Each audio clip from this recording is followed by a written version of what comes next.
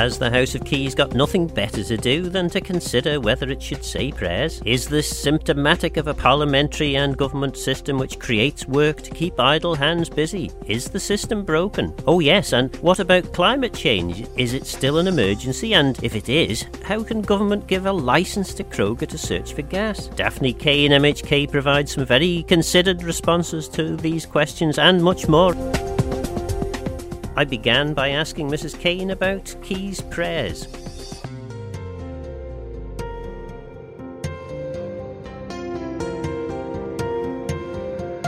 First of all, Daphne Kane, you're the chair of the House of Keys Management and Members Standards Committee, or? No, I'm a member of that committee, but as Mr. Speaker is the chair of the committee and as presiding officer, he can't participate in the debates in the House of Keys.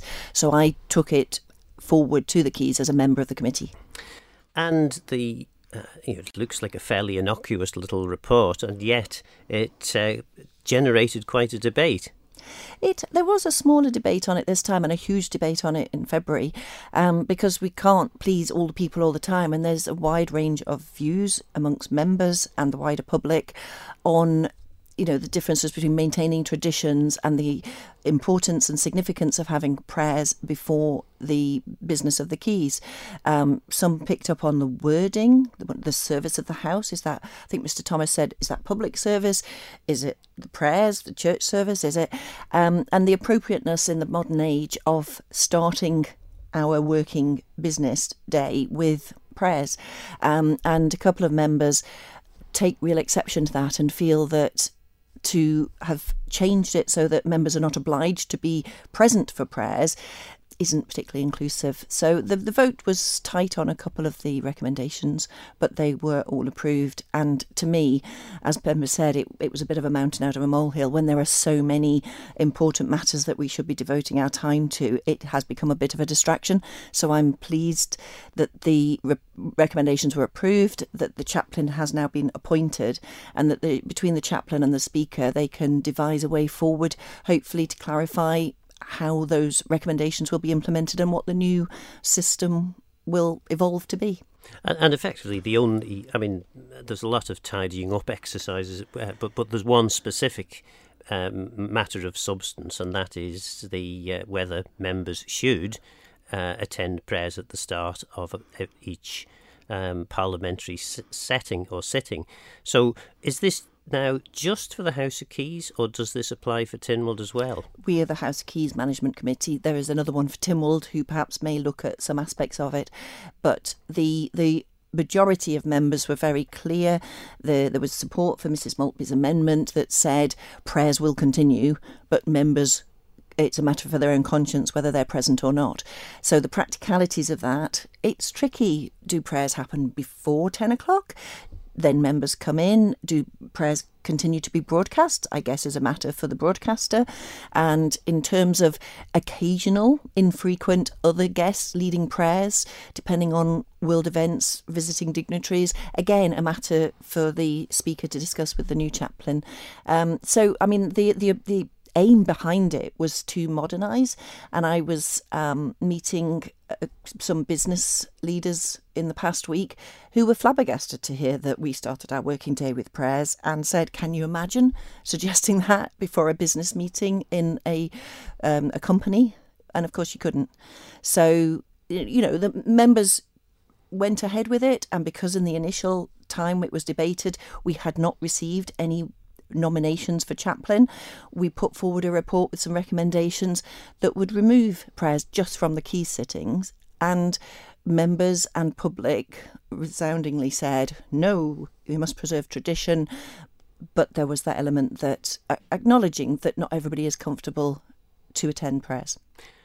Perhaps some stronger leadership is required in terms of explaining to the public why this isn't appropriate in the 21st century. Well, I did have people raise it on the doorstep during the hustings before the last election, just not enjoying hearing it broadcast over the airways before a sitting. And yet Westminster retains it. I think Wales, as a parliament, has not implemented it at the start of a modern parliament, while Scotland has more of a thought for the day, which was a suggestion that we had this Smooin Act, this thought that could rotate through members or other nominated people to say. Members didn't want that. And there's a lot of people that say, some of the more church-going members of the Keys, categorically their faith was their own personal business, and they attended church or not according to their own wishes, and they didn't need to have that prescribed at the start of Keys business. And there are one or two members who have no faith, who find it very uncomfortable, but equally I think from Ms Farragut's comments particularly, I have a lot of sympathy. It's no less uncomfortable that people are outside the door or not in, and then come in and speaker would be there, and then we are not all present before the speaker comes in. So I think there will be some reflection on the practicalities of implementing it, but actually it's such a tiny piece of the proceedings that, and I said, it's become a bit of a distraction. And so hopefully the other aspect and element that came out was that the service of the House didn't define whether that was the business of the House, which we have interpreted it to mean. So therefore you're not obliged, which has always been the expectation that members would be in their seats for prayers, whether they participated or not. And the standing orders are due a fundamental overhaul, and I think that's with the Standing Orders Committee to make it plain English and very clear what is needed in the standing orders to support and inform us how the business of the House should be carried out. On the 5th of July, we begin the Tynwald ceremony with a church service. How does that fit with the direction of travel that's been set today in the House of Keys? For me, that's a very ceremonial aspect to the business of Tynwald and the Keys. The business of the Keys and how it's carried out, is a matter for the members. And we have had resoundingly back from the questionnaires and the responses that have been published and from the public and media comment, it's going to continue as it is. So, but with a slight tweak to say there'll be a little bit of flexibility between speaker and chaplain to determine an alternative voice or prayers on a particular matter. So, and I think the other aspect is the speaker, in the absence of the chaplain, is not obliged to lead prayers, but can delegate to another person or member. So the tradition will continue. And in each of those cases, had prayers been removed from the Keys business, then it would be a matter still for LegCo to determine for itself and for Tynwald as a whole to determine the procedure for each chamber. To my mind, was there a lost opportunity to modernise? I think so, because it does seem out of step with the modern world. But we're left with the majority view of the House, and each of those recommendations has been supported. So I'd say we tried to go 2 steps forward and we've managed to get 1 step forward, and the future will evolve how the process works. And then for the future, it'll be a matter for members themselves to decide what is appropriate. But I would urge members of the public, maybe who aren't familiar with the proceedings either in the Keys or Tynwald or Legislative Council, to come down on a Tuesday. There is a public gallery, generally not very well attended, a handful of people, and to see what we are doing in your name and do you feel represented. But I think for the majority of the population out there, they don't care. What does it matter in the scheme of things and everything that's going on with world events and housing and climate change? It's a tiny subject. We've dealt with it. We've assessed it twice. Keys has determined to support the recommendations, and I think now we can move on and get on with the work we're there to do. This is, I suppose, in a way, symptomatic of the fact that the system is set up wrong. We have one of the first things that happens when a new House of Keys is elected is new members are placed on all the various committees of Parliament and government. The committee, you're sitting on this particular committee. This committee has a duty to do certain functions, and you get distracted. You end up doing all this stuff, which is largely peripheral compared with the 3 big urgent items, which we're well over a tenth of the way through the term of this House in terms of parliamentary sittings, and so little actually has been achieved or delivered, at least through Tynwald or Keys. Is it time for a radical overhaul of the whole way in which government and indeed the Parliament, Tynwald, House of Keys, is managed? I think it's partly a matter for the Chief Minister in terms of publishing the island plan. We're still awaiting, you'll know, the overarching taxation and economic strategy, which I, as a backbencher, have not been party to any of the iterations of it. So, I mean, that is absolutely key in determining our future, right? And economy, housing, climate, they're all significant areas, healthcare, education. Absolutely, we want to put the focus on. And the system and the way we do business, it's been a little surprising and underwhelming, the lack of legislation that's come through so far in this term, considering the huge amounts that we had towards the end of the previous administration. But obviously, it needs to be right. There's a whole scutch of secondary legislation that needs to come in. I've had a certain amount of disappointment with my own private member's bill on the no-fault divorce legislation, and I'm repeatedly getting queries and emails from all around the island seeking info on when will that be implemented, when can they apply for a no-fault divorce, a no-blame divorce, where a couple could jointly apply for it. And I'm very grateful to the General Registry for keeping me informed, but they've got a massive worksheet of all these items that need to be in place and secondary legislation to support the implementation. The latest information they told me was that they're hoping by the end of this year that the new system will be in place. And I know that is very much wanted by the family court. The Family Court Users Group was the inspiration for me proceeding and going forward, consulting first and then bringing forward the legislation. So to be aware that the huge amount of time, that's a very small bill, and it came into force beginning of April, I think, in England and Wales. It's really desperately wanted. There is a public demand. There is the political and the officer will to get it in place. And yet it's 2 years later than I thought it was going to be coming in. So why does everything? Do we have enough resources behind it? But the key thing is actually the policy lead. And I think for us to know our direction of travel, because for instance, I don't know your views on it. I'm not convinced that the 6 weeks on the register, that we're now got this new system, that everything has to spend 6 weeks on the register before can be considered to be sort of publicly open and consulted and discussed before going for a decision and a vote in Tynwald. That doesn't really work for me. Some things are far more urgent, and I'm not sure that that's helpful in terms of the flow of business and decision making through Tynwald. And of course it was introduced, as I understand it, to address a particular concern whereby the previous government was dropping on Tynwald members' laps very, very big items with hardly any notice, and this was why it was introduced, was to give more time for members to consider. But I think I'm delighted to hear all the frustration in your voice in relation to your private member's bill, and I suppose going back to the original question, which was is the system fit for purpose? And I've felt for many years, we've got plenty of resource, but is the resource targeted in the right places? Well, we pride ourselves on being an agile parliament and an agile administration, but talking again to outside businesses, there's a lot of frustration that there is a perception that everything is slowed down by government instead of accelerated and facilitated and supported. So there are some very big issues. I think we can say Treasury, the Department for Enterprise, in support for the COVID pandemic was very responsive and supportive and speedy, actually an appropriate time for things to come out, and again for the cost of living crisis that we're coming into with the announcements of the initial support.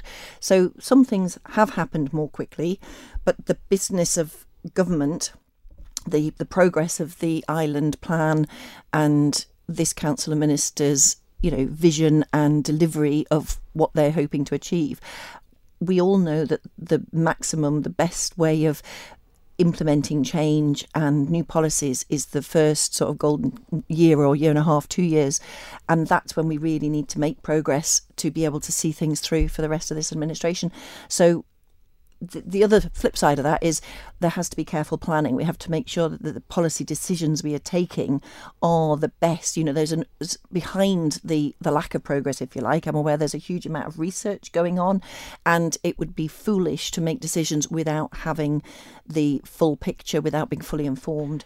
So there is a balance, but there are things when you talk about things being dropped last minute from the administration. Sometimes those are necessary. Sometimes, as Minister Hooper said last week, the rushing through of legislation to implement a new complaints process, I'm uncomfortable about that, going through all the clauses, stages, all different stages of the bill in one sitting. But actually the end result is just an enabling one to bring in regulations, which he has said he's going to advertise in advance, consult on widely, well in advance of them being able to be brought in. But actually it's just to make the process better for the public. So I can support it. I'm uncomfortable with the process. Why was this not identified earlier, that it needed such primary legislation to enable regulations? So I do sense that there's so much going on that sometimes it's hard to stay focused on the really key bits of policy and decision making that we need to make. But it's on all of us to do that, and we all have different time pressures. It's easy to get bogged down in stuff and lose sight of the clear vision and what we need to keep our eye on in terms of achievement. So I think that's a learning for members, that there is some support from both council ministers and from the Tynwald administration. But where things don't work, the procedure of the House, Tynwald, and how effective it is as a parliament and as a scrutiny body, then the onus is on us to make changes to make it more efficient. And I might be looking at that. Of course, the response to Lord Lisfane's report was, if it ain't broke, don't fix it. And who in their right mind would suggest that our parliamentary processes aren't broke? Less than half the people turn out to vote, for goodness sakes. Is that a system that's working, and the public are so confident in it that they're all behind it? No, it would appear to be broke. So is it possible, perhaps, that Lord Lisfane's report could be dusted down again and a proper look at it this time? I think there's always room for improvement and for more efficiency, more efficient working. I wouldn't say it's broken as a system. It might be a bit clunky in places. And again, we are the Parliament, and we lead to the good government of the Isle of Man, and the onus is on us, where things are not working as effectively as they could, to change the processes. And certainly, I before the last election read very in detail the Lord Lisfane report, and it is surprising that you have somebody of that level of expertise and knowledge that so many members know, but it comes a little bit back towards the prayers and keys. No, we must do this because we've always done this, and this is our tradition and it must be kept. Well, it has to be appropriate to the members and the society that we have of the day. And if you carried on doing, in terms of government departments, if you carry on doing absolutely everything you've always done, and then as legislators we're bringing in new laws and more business, and then they have to do all those as well, then things stop being efficiently delivered. And there does come a time when you look very carefully at the working of government, both the public service and the political level, and it's on all of us. We must strive to make it as effective and efficient as it can possibly be, and that is for the benefit of all the Isle of Man society. Perhaps it's time for a committee to be established to look into the most effective forms of government and parliament around the world. Perhaps it is, or perhaps I'm thinking back to the likes of Peter Edge at Oxford Brookes University, who was very helpful to me when I was looking in the report on the Kiribati public about the public election of a chief minister. There are people out there who have expertise, and I do receive a lot of email suggestions on a whole range of topics from the electorate and from the wider public. And I think, I'm very grateful for that, because it does give me an insight into what's important to the public. But currently, the most emails I get regard education, health and housing. You're listening to Daphne Kane MHK. So let's get back then to one of the emergencies. The Secretary-General of the United Nations is clearly pinning his colours to the mast with regards to the climate emergency. You're chair of the Climate Change Transformation Board. I knew I'd get there in the end. You've been the chair of that board now for nearly 6 months. What would you say are the most meaningful actions that board has taken in that time? In that time, the biggest one is setting the interim target for the island as a nation, and the 45% by 2035 did not please those people who have very clear view that there is a climate crisis and we aren't responding to it quickly enough, and that traditionally the Isle of Man hasn't. Now we are working.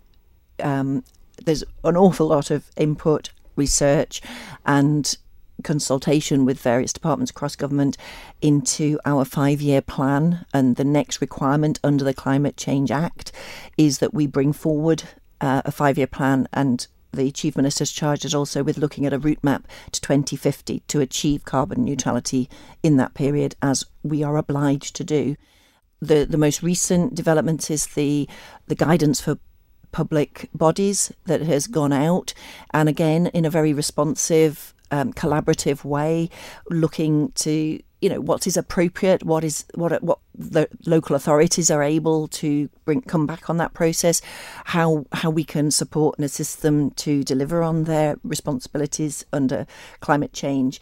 The biggest element for me, given the current energy crisis and all the cost of living impact on people, is how we achieve a just transition. So a fundamental element of all that we do is that we have to bring everybody along on this journey with us. So there's a huge amount of effort going in at the minute to drafting our 5-year plan, which will be coming for debate, and I think it's the July Tynwald. It needs to be signed off by the beginning of June. But there's an awful lot of work to do to achieve those deadlines. And there's a significant amount of impact that the detail of the plan will have on society in general. So we will, we'll continue to work on that. And likewise, I'm aware that we're getting very many other contacts to both the climate team and myself over elements that people would like to see, not least, what about the TT? That's not very, that's carbon heavy in terms of visitors and racing. What about steam trains? You should ban steam trains, you should do this. So I'm constantly having to juggle, what is practical, what we value about the lifestyle, how we assist people to change, to go on the journey to carbon neutral way of living. And there's surprisingly a lot of people in favour, as the recent Insights research has shown us, but there is a small percentage of people who absolutely don't acknowledge that crisis in climate and the world terms, or that it's having any impact on the Isle of Man, and absolutely don't want any change imposed on them. And that is a very difficult thing to juggle, just to try to, and I think all the things I'm doing, whether it's the prayers in Keys or climate change, it's very hard to please anybody all of the time, or all the people some of the time. And what we have to do, I think, is more public engagement to demonstrate to people actually what we're coming up, who wouldn't want to reduce their energy consumption and therefore the cost of heat homes more efficiently with lower emissions, have environments that are cleaner air, and more active people on shorter routine journeys where you don't need to take a fossil fuel burning vehicle. Things like that, and increasing the use of public transport, all elements that are going to help the Isle of Man reduce our emissions, but also reduce the cost of living for people in terms of particularly transport and home heating. Members of the public could be forgiven for thinking that some of those climate change deniers are sat in Council of Ministers. Did Council of Ministers actually consult with the Climate Change Transformation Board in relation to granting Crogga an extension to its licence to explore for gas? There was some research undertaken by the board, and the team fed back to the DOI. The issuing of Crogga licence is a matter for DOI, and I have to say, I have been to the Crogga presentation where they informed us of a whole range of measures, including renewable energy powering any rig, and also a closed loop system to reduce any fugitive emissions. So I am aware that the figure of, I think it was 29% increase in our emissions from gas extraction has come down significantly to a very small percentage on the basis of all the information that Crogga has informed us is their intention, if permitted, to extend the licence to do the seismic surveys and to get the gas. We are also, in a pragmatic way, in an unknown territory in terms of the world events, an energy crisis, and absolutely I can sympathise that in environmental terms it's cut and dried. You do not, according to all the world leaders, and I think Paul Crane was mentioning them in your last programme, that you don't need any new gas or oil fields to be exploited. And surely, from the Isle of Man's perspective, the issue, to be fair, I'm a bit torn on this one myself, because I can see the arguments on both sides. But the problem with getting, if it actually ever appears, if the problem with getting cheap gas is it then distracts us from actually addressing the climate change emergency for moving towards a zero carbon future. Quite simply because if there's a very attractively priced fuel source, why would you avoid that and move to something that might be a little bit more expensive? Absolutely. This to me is a complete distraction. I don't have any say on that decision. That is a matter for the DOI. It's their licence, and Council of Ministers, who I believe all considered the application, and it's taking us away absolutely from reducing our energy carbon emissions on electricity generation. It's whether or not it happens, and I have doubts about it. I also fear whether we might have any stranded assets that the government would need to dispose of.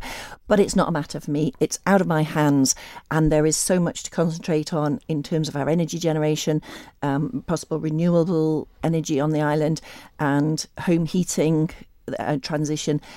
It's an unwanted distraction. I can see on economic terms why that could be attractive to certain ministers, and that is their decision in the full knowledge of all the information that they had before them. But on the basis of the various lobbying from Crogga and the presentations and the assertions that they're making in terms of how they can proceed in, taking into account environmental concerns, emissions and everything else, they have put together their intentions, and DOI has decided, or Comin has decided, to say go ahead. So it's, from a climate perspective and from an island reputation perspective, I don't think it's a positive, but I can understand, as I've said several times in various debates, given the situation we're in, and if there's the ability to extract gas, and they're talking about the vast majority of it going somewhere like Ireland and taking them off peat or coal burning power generation, then it is a genuine transition fuel. But for the Isle of Man, our transition started in the early part of this century with our gas power station, and absolutely we are looking, in terms of the Climate Board, at the ability, and the Over Arup energy scenarios document that came out last year, to inform us as to which of the technologies are the most cost effective to go forward. And it is beyond question now that wind generation is the cheapest form of energy generation, and with all our resources on the Isle of Man, why have we been so slow to take that up? But in fact, there's loads of private companies coming forward now with various schemes and to put private investment in that. And I think the other part of the big question over gas extraction on offshore Isle of Man is actually there's an awful lot of companies and potential business that might think twice about coming to the Isle of Man if we're associated with gas extraction at a time when there isn't a climate crisis, when we should be focusing more on the emerging technologies, renewables and everything else. And I just one mention of Dr. Taylor and the proposals for hydrogen and renewables that he's planning around the Santon site of the Gatekeepers. I think it's just gone before planning. There are all sorts of exciting and innovative people and businesses out there. So why wouldn't we focus instead on that and reduce our emissions as much as we possibly can in terms of our energy generation, while balancing it and ensuring security of supply in terms of our transport? You know, if you consider that the UK will ban fossil fuel vehicles in 2030, then the Isle of Man has got to undertake those transitions to get us there. And while I know people have take exception to electric vehicles, they may not be the forever answer in the terms of how they are engineered now, but they are a good answer for right now. The second-hand prices are reducing to a level on a par with second-hand fossil fuel cars. So in terms of, and then you save significantly on the running costs, plus the emissions and the pollution. So there, hopefully people will make the decisions based on their family finances, on their home heating, and it'll make sense financially as well as environmentally. One of the most effective ways of getting things done in government, it would appear, is to make short 15-minute videos. Is it? It worked for Charles. Oh, absolutely. Well, he did say, when he circulated that to all members, he did say that my comments in Tynwald had inspired the video. And I would say I welcome the attention that has got. Obviously, pictures paint 1,000 words, and the media is potentially more powerful than the humble backbencher, because I've been banging on about the lack of investment in our heritage, in our, the ongoing maintenance of our roads and particularly our footpaths for many years. And in terms of our heritage transport, the state of Douglas Promenade, I think it has got the government's and particularly the Minister Crookall's attention, and I'm really pleased and hoping for a much improvement by TT and certainly through the rest of the year, and a bit of common sense, and putting, in terms of the success of a government or how an administration is judged, what people see as the welcome gateway to the island of Douglas. We deserve better, Douglas deserves better, and the ongoing maintenance of all our assets really for our visitor offering, of our footpaths and particularly our heritage sites. I would like to see that put on a firmer footing, and I think it's very welcome that the public response to Charles's video has been quite so strong and supportive, because I've known Charles for many, many years when he's done promotional videos for the Isle of Man. And I find this was actually very balanced because, of course, there's still the beautiful shots across Port Erin and the hills. The Isle of Man is an amazing place. We've got a lot to offer visitors. It was welcome to hear on the radio the hotel owners saying visitors are very pleased with the Isle of Man and they're delighted with the offering. But we know it could be so much more, and I absolutely think that we need to take back the pride in our island. And this is not down to just cost, is it? I mean, there are some elements, cost, the affordability is part of this, but most of the things that were demonstrated in Charles's videos, if £10,000 wouldn't have gone a good long way into dealing with this, and a few people spending a little bit of time, which I understood they did the morning after the video broke, it's not big money. So we're not talking about a cash-strapped department struggling to actually deliver on some of this. I think there is an argument, though, that perhaps this is a kind of a statement of where we have ended up as an island. We have been underfunding maintenance now for at least 10. I think it was 2009 was when the first savage cuts started to hit in with government departments. So this has been a long time in the making. Is there any sort of recognition, do you think, in Tynwald or across government that we can't carry on underfunding investment in our infrastructure? I hope the message has hit home with Minister Crookall, and certainly from his comments and the fact that department officers were on Marine Drive assessing those very broken down old barriers days after the video came out. I think it has had a positive impact. It will, I think, continue to have more. And in terms of its political priorities, and the department, the minister, the members are responsible for directing their officers and their budget accordingly. What was very shocking to me as a member of the Footpaths Committee, the select committee set up to investigate David Buttery's petition, that we need to do better maintenance or possibly go out to an agency or an alternative way of maintaining our footpaths. Highways Department came and officers revealed that, in fact, at the present time, they would need an additional £910,000 to maintain our footpaths to the standard that they would like to, and they don't have that amount of budget. Obviously, there's £360,000, I think, for footpaths, and that includes staff costs.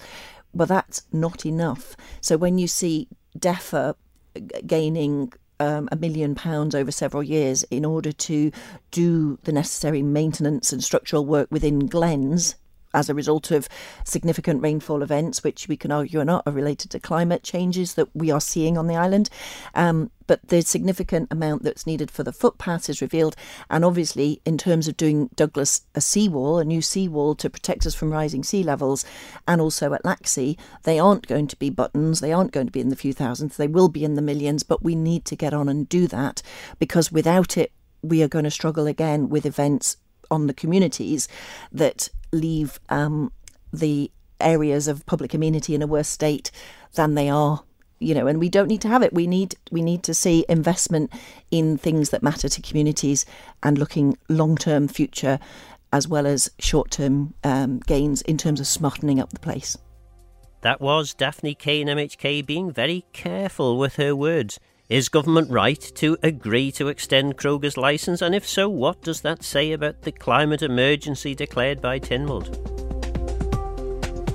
Are the processes of Tynwald and government broken? If not, why are only half the people prepared to turn out to vote?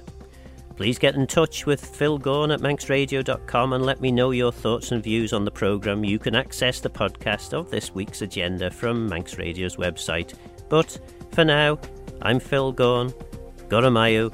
Thanks for listening.